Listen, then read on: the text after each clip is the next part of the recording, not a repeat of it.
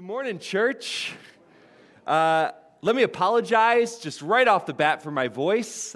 So sorry that you have to put up with this today. I'm a little under the weather, but Bill Seipel told me that he once preached while having a heart attack, and so apparently that's the standard, and I fall way short of that, so we're good to go. I mean, I feel so good now after he told me that. So I'm not sure how this is going to go, but I'm going to give you everything I got, and you just excuse how I sound today. Maybe some of you are battling this as well this time of year. I'm also making a mental note not to step back too far so I don't ruin all these gifts. So I'm going to move this up just a little bit more, and I think we should be good. Okay, go ahead and open your Bibles to Genesis chapter 12. Genesis chapter 12. If you don't have a Bible with you and you want to grab the one that's just right in front of you, you can turn to page 8 in that Bible, and that is where you will find where we are going to begin this morning. And if you're a guest with us, you're checking us out for the first time, maybe you're just watching us online, we just want to let you know right from the start that we believe that the Bible is the inspired Word of God, inerrant in the original manuscripts, and then sovereignly preserved for us through the generations, so that through the reading of this book and the illumination of His Spirit, we believe that we can know God. We can love Him and follow Him and worship Him. We believe so much in the sufficiency of God's Word that we don't think that what I'm about to say today matters at all unless it agrees with what God has said in His Word. So we want to collectively be a church that believes it doesn't really matter what I think. What matters is what the Bible says. So what the Bible says needs to become what we think. And if you come to that conclusion, just a warning, that significantly impacts the rest of your life. And so I don't want you just to take my word for it, but I want you to know where we stand. Our cards are on this table. We believe this is God's word, and that's why we want you to see God's word for yourself today in the book of Genesis. This Advent season, we are doing a series called Grace Appeared, and our desire for this series is that we would see and celebrate the grace of God this Christmas. That we would see and we would celebrate the grace of God this Christmas. It is not the works of man that bring salvation. It's the grace of God that brings salvation. And God's grace is not theoretical, it is tangible. Grace physically appeared to us in the form of Jesus entering the world. That's what we believe we're celebrating at Christmas. And last week we looked at Galatians chapters 3 and 4, where we saw that before grace appeared, we were waiting. We were waiting for our adoption into God's family. We were waiting for our redemption. We were waiting for unification with each other, making us one in Christ. We were waiting for the fulfillment of the promise of God, which is greater than the law of God. The promise of God is greater than the law of God. And I mentioned that the promise of God was a promise that was given to Abraham. And today, we're going to see those passages for ourselves. We're going to see the promise that Galatians references laid out for us in Genesis 12, 15, and 17.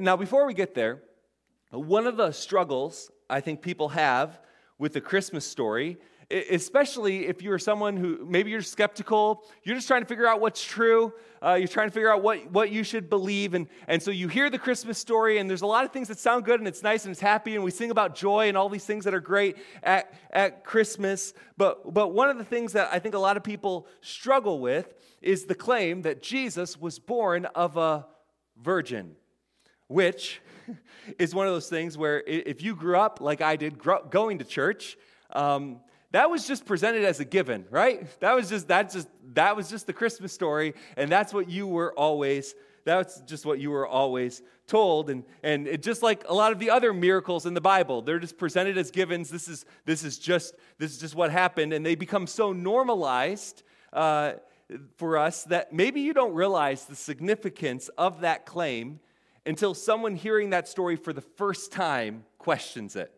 right? So you just are talking about the Bible, and you mention a miracle, something that happened, maybe even the virgin birth, and someone's like, wait a minute, what? Like, what happened there? And I've had a few of those moments in my life, and this topic was one of them. There was someone I had been witnessing to, and one time they asked me, who was Jesus' dad? That's a more difficult question than you think. Who was Jesus' dad? And I knew where that was going, but I responded, well, his earthly father was Joseph. And they were like, yeah, but how did he get into the womb of Mary? And it's like, okay, well, we believe that the Spirit of God put him there. We believe that the Spirit of God put him there. And so then she responded, so like magic. And you could just hear, it was just full of skepticism, right? So like magic, right? And I was like, well, I mean, I would call it a miracle. And a miracle is God interrupting the laws of nature, right? So I would call it a miracle, to which she responded, so magic, right? I'm like, okay. And here's something that we have to own, I think, as we think about Christmas and as we celebrate this time of year. If you need a natural explanation for everything that happens, then you aren't going to accept the story of the Bible.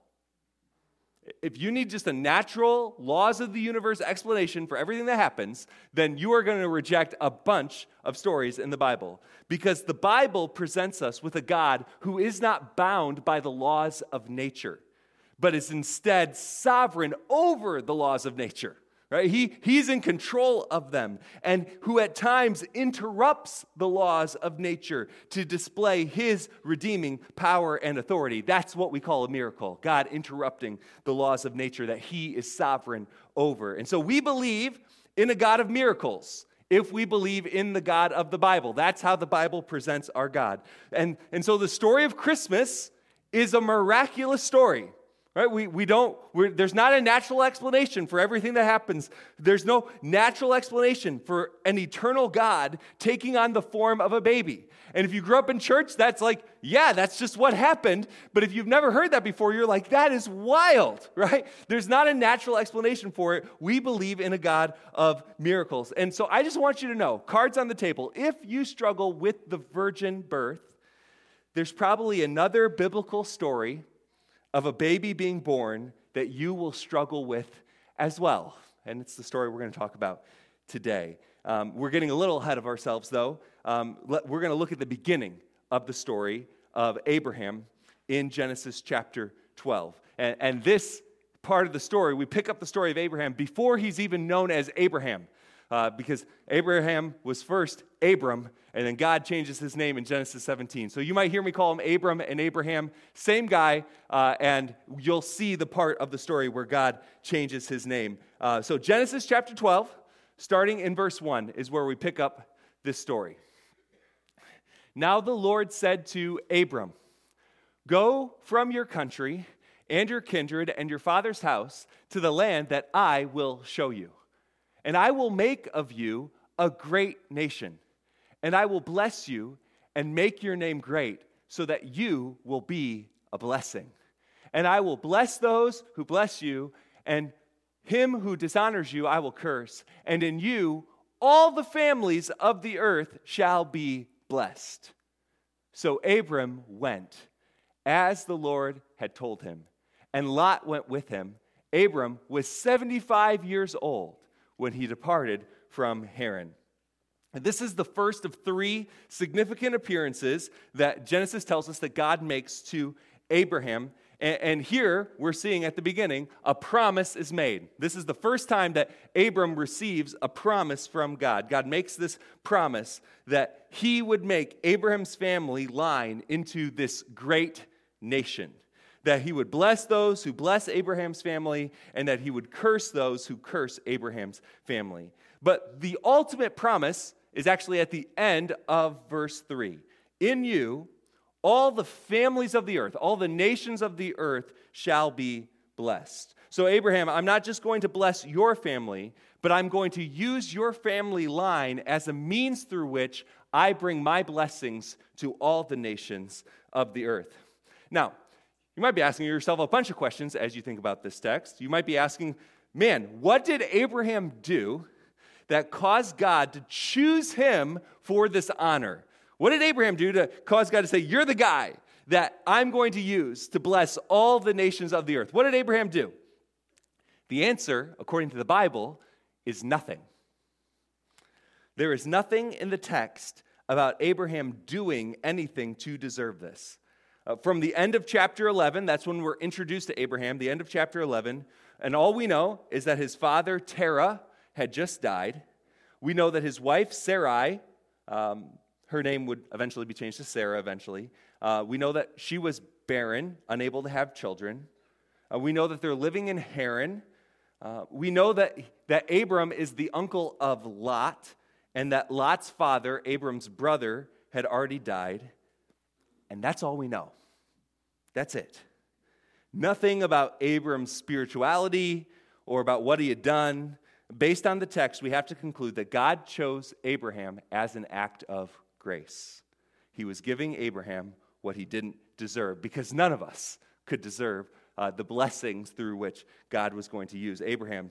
But from Abraham's perspective, so while we can look back and we see this, wow, that is such a gracious act of God, from Abram's perspective, this promise could have easily sounded more confusing than generous. His father has just died, and he is just and now he's just supposed to up and leave all that he and his father had built together. I always love picturing Abraham trying to explain this to his wife.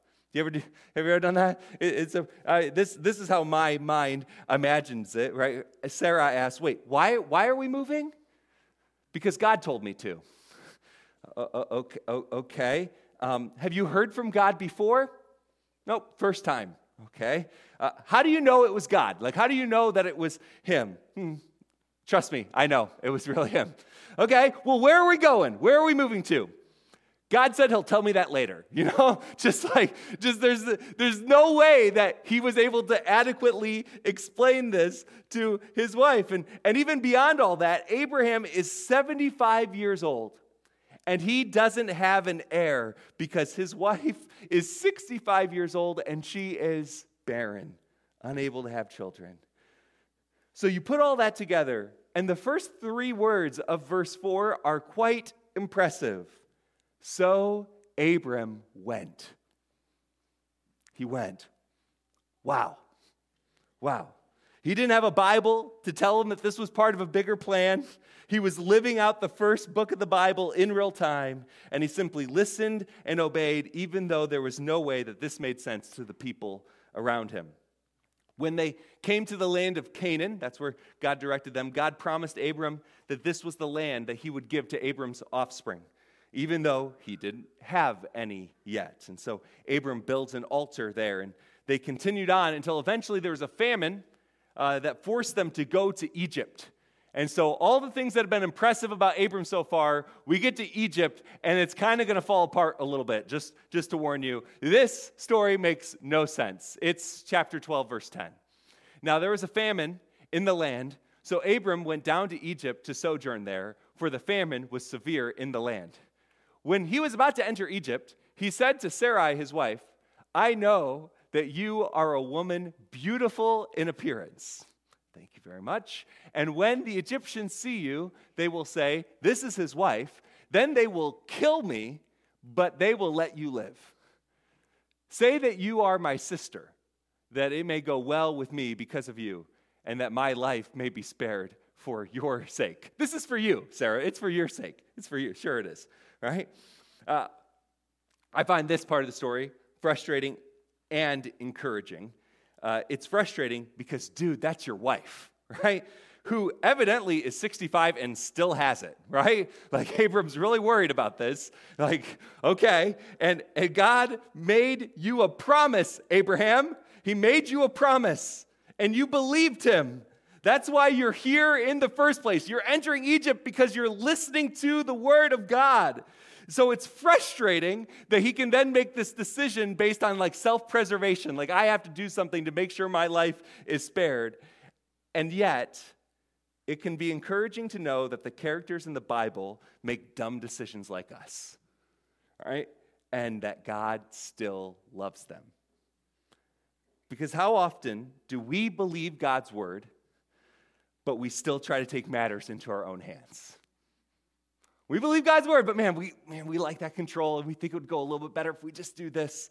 And we believe that he's able, but we're more comfortable trying to do things our way. And Abraham believed God, but yet he chose self-preservation instead of trusting God to protect him.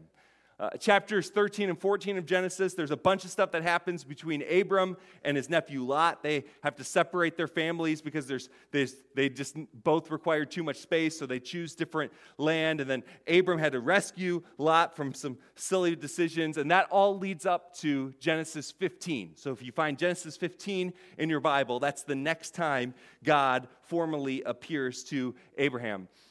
Genesis 15, verse 1. After these things, the word of the Lord came to Abram in a vision. Fear not, Abram, I am your shield. I love that. I'm the one that protects you. Your reward shall be very great. But Abram said, O Lord God, what will you give me? For I continue to be childless, and the heir of my house is Eliezer of Damascus. And Abram said, Behold, you have given me no offspring, and a member of my household shall be my heir. And behold, the word of the Lord came to him. This man, this probably the lead servant in Abram's house, this man shall not be your heir. Your very own son shall be your heir. And he brought him outside and said, Look toward the heaven and number the stars if you are able to number them. Then he said to him, So shall your offspring be. And he believed the Lord, and he counted it to him as righteousness. So we saw a promise that was made, and now we're going to see a promise formalized. This is God saying, no, but really, right? Abraham is saying, God, I don't have a son. I don't have an heir. Right now, the head servant would inherit all of my stuff. And God says, no, it's going to be your own son. And I'm not stopping there, Abraham. Go outside, look at all the stars. Just like you can't count the stars, you won't be able to count your descendants. And Abram, who's probably nearing his mid-80s at this point, believes God. He believes him. And the rest of chapter 15 details the formalization of this covenant between God and Abram, which includes cutting animals in half and putting them on either side. And usually both people making the covenant would walk through this severed animal as if to say, may I suffer the same fate if I break this covenant. You don't enter into covenants lightly. This is a little stronger than a pinky promise that you did in elementary school. This is different. Only what's unique, if you read through chapter 15, God didn't have Abram walk through the animals because this was an unconditional covenant. God was going to keep his promise no matter what. It wasn't dependent on works. It was dependent on God's grace. And God was going to provide Abram with descendants and his descendants with land. And Abraham has faith in the promise of God, but a lot of time is passing. And it's easy when reading the Bible to miss how much time goes by in these stories that we've heard over and over again. And we think it would be amazing to be Abraham and to have God appear to us and talk to us and whatever that looked like. But God didn't appear to Abraham until he was 75. And by the time we get to Genesis 16, 10 more years have gone by, and Abram still doesn't have a son.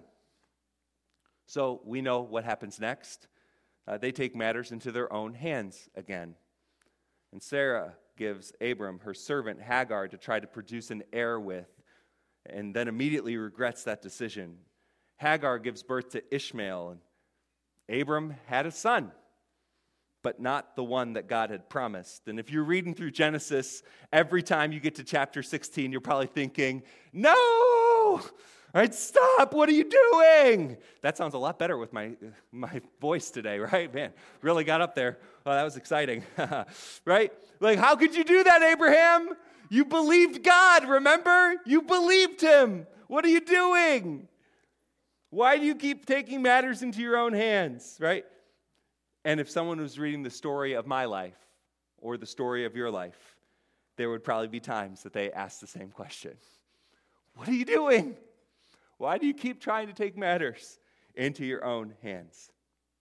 After the birth of Ishmael, 13 more years go by. Think about that. There's 13 years of Abraham thinking that Ishmael was the fulfillment of God's promise to him. 13 years, he just lets him think that. That's a long time. But finally, when Abraham is 99 years old, God appears to him again. You say, how do you know he's 99, Pastor Tim? Genesis 17, verse 1. When Abram was 99 years old. Pretty easy math, folks. When Abram was, I'm not that smart. When Abram was 99 years old, the Lord appeared to Abram and said to him, I am God Almighty. Walk before me and be blameless, that I make my covenant between me and you, and may multiply you greatly. Then Abram fell on his face, and God said to him, behold, my covenant is with you, and you shall be the father of a multitude of nations. No longer shall your name be called Abram, but your name shall be called Abraham. For I have made you the father of a multitude of nations. If you look it up, you'll see that Abram, that name means, it means father, right? Abraham, that name means father of many, father of multitudes. So he goes from being exalted father to being father of multitudes. For I have made you the father of a multitude of nations. I will make you exceedingly fruitful, and I will make you into nations, and kings shall come from you. And I will establish my covenant between me and you and your offspring after you throughout their generations for an everlasting covenant, to be God to you and to your offspring after you. There is no greater blessing than for the God of the universe to be your God. That's the greatest promise. I will be your God. I will be God to you and to your offspring after you. That's grace. That's grace. God didn't show up to Abram and said, dude, you blew it. He could have said that, right? Dude, what were you doing? I had this all planned out. Why'd you do it yourself? He didn't show up and say, dude, you blew it. He didn't start telling Abram all the good plans that he had if Abram had just been more patient, like we do as parents sometimes, right? Our kids, they don't trust us, and then we tell them all the things they would have gotten that they're not going to get now because they didn't trust us, just so they know that we had good plans for them. That's not what God does. He just reaffirms his covenant with him. God shows up and he gives Abraham a new identity. He changes his name from exalted father to father of multitudes. God wants Abraham to be known as the father of many nations.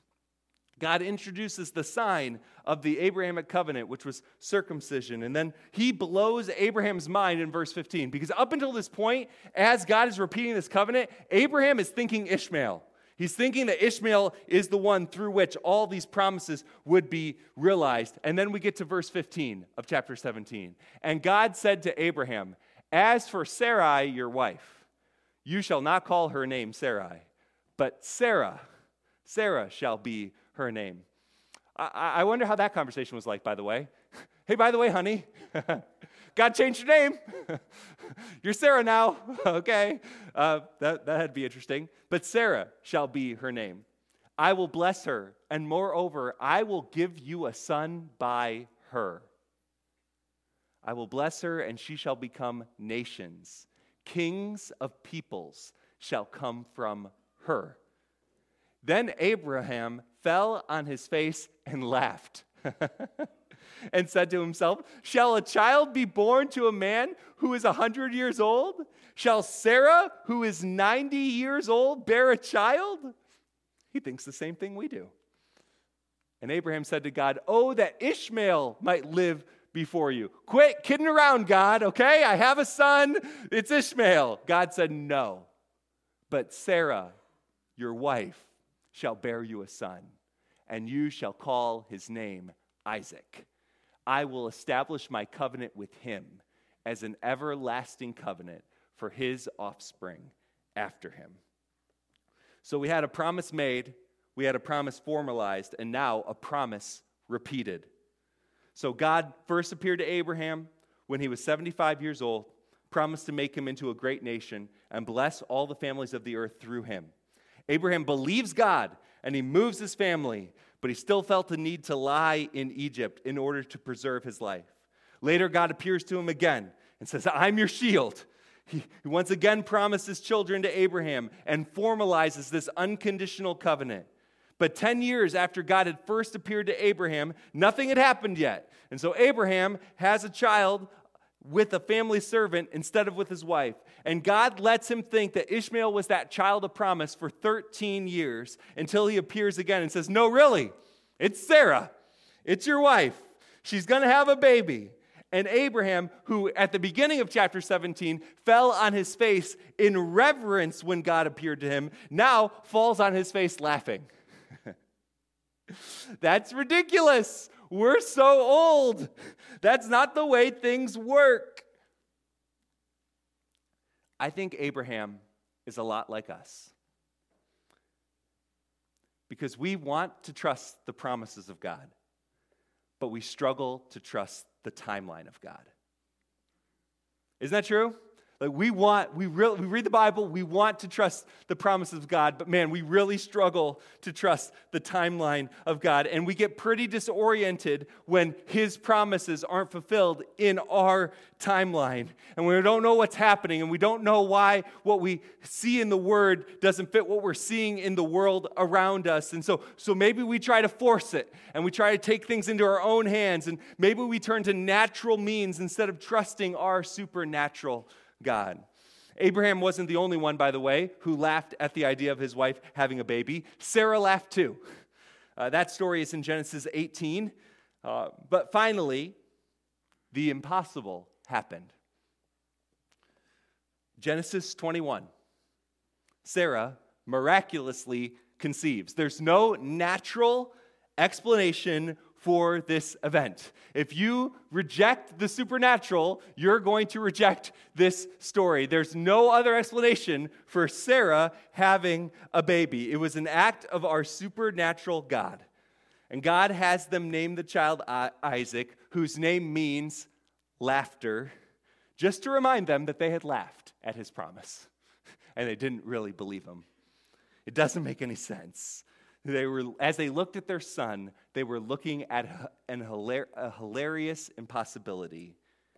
But God was keeping his promise despite their doubts, despite their failures, despite their sin, despite their laughter, because the promise wasn't dependent on them.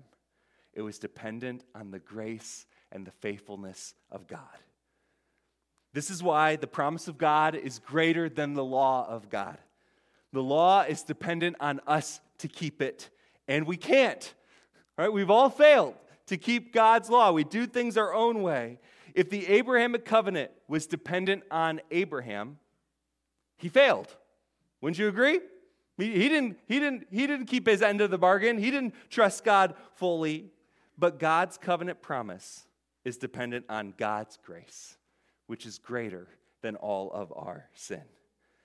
And the miraculous birth of Isaac wasn't the fulfillment of the Abrahamic covenant. It was just the beginning of the Abrahamic covenant. Because God didn't promise a child. What did he promise? He promised a nation. Too many stars for you to count. Too many descendants for you to count. And so the story of the Old Testament is the story of God preserving his promise and being faithful to his promise, even when Israel, the nation that descended from Abraham, was unfaithful to him. We know that from Abraham would eventually come this nation, and even in times when their rebellion brought God's judgment, God always preserved the lineage of Abraham because he had a promise to keep. And it took a lot longer than anyone would have anticipated. When God appeared to Abraham in Genesis 12 and promised this nation and that through him all the nations of the earth would be blessed, I don't think Abraham had any way of comprehending just how many years it would take for that promise to be fully realized. But when the fullness of time had come, God had planned another miraculous conception. This time, a virgin would conceive and give birth to a son. There's no natural explanation from that. You have to accept a supernatural God if you're going to accept the story of Christmas. She gave birth to a son. He would be Emmanuel, God with us. The Gospel of Matthew begins with this genealogy, which we're going to look at more closely on Christmas Eve in the morning, by the way. And the first name of that genealogy is Abraham. And the last name of that genealogy is Jesus. Because Jesus is the ultimate fulfillment of the Abrahamic covenant.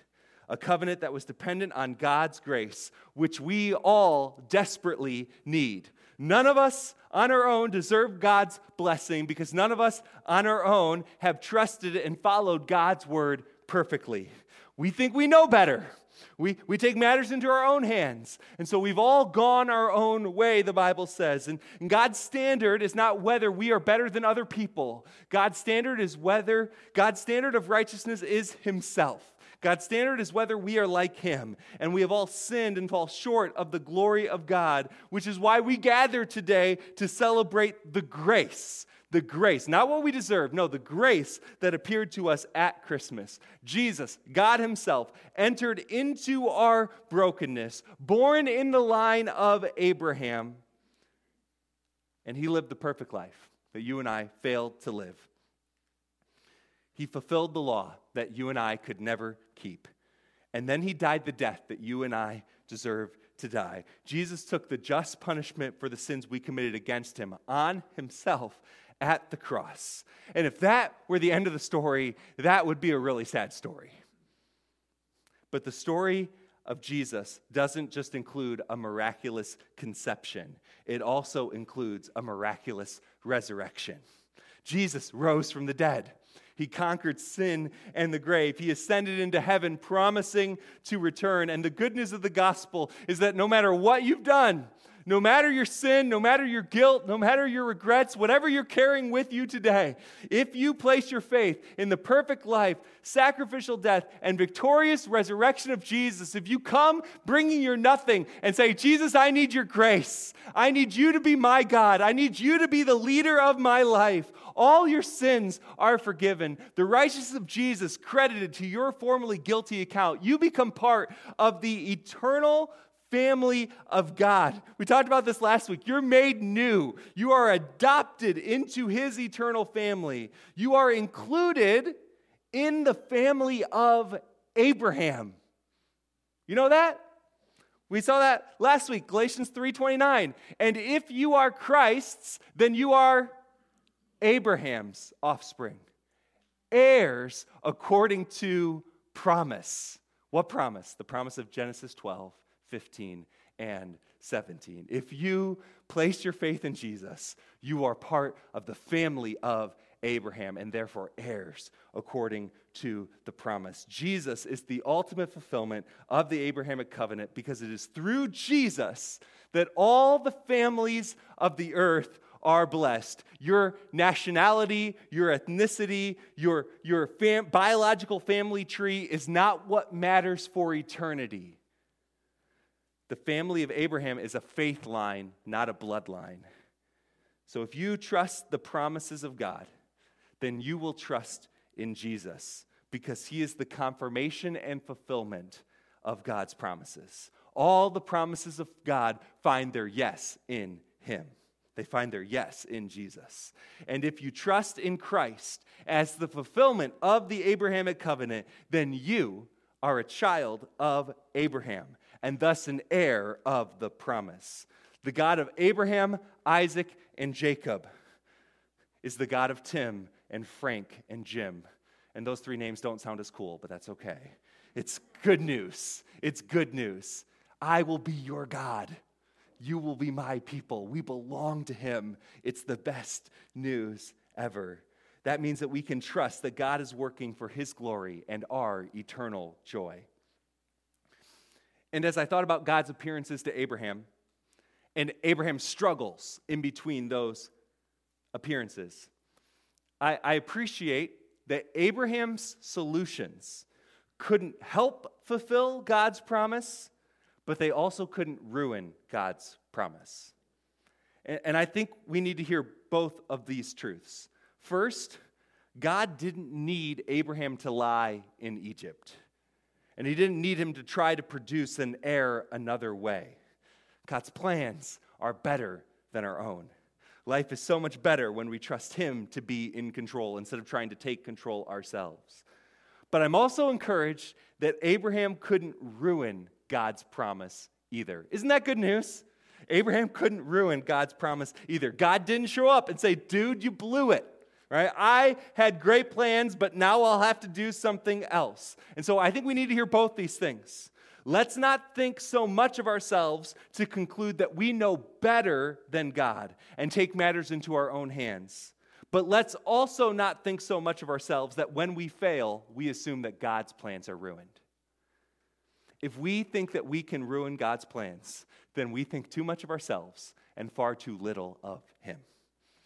He's so much greater than us. His grace is greater than our sin. The promise of God is not dependent on us. The promise of God is dependent on the grace of God. And if God's promises are dependent on his grace, then I would suggest that we should depend on his grace too. Amen, church? Let me pray for us. Heavenly Father, thank you for your word. Thank you for your grace that is greater than all of our sin. Thank you that your promises are not dependent on us, because, man, we would mess them up every time, but that your promises are dependent on you, your faithfulness, your grace. And so we don't want to live based on what we can earn on our own. We want to live based on what you have graciously provided for us. So thank you for Jesus. He's so much more than we deserve, and we want to celebrate him today. Thank you that Christ, our King, came to rescue us from sin so we can belong to you now and forever. We want to worship you today. I pray all this in Jesus' name. Amen.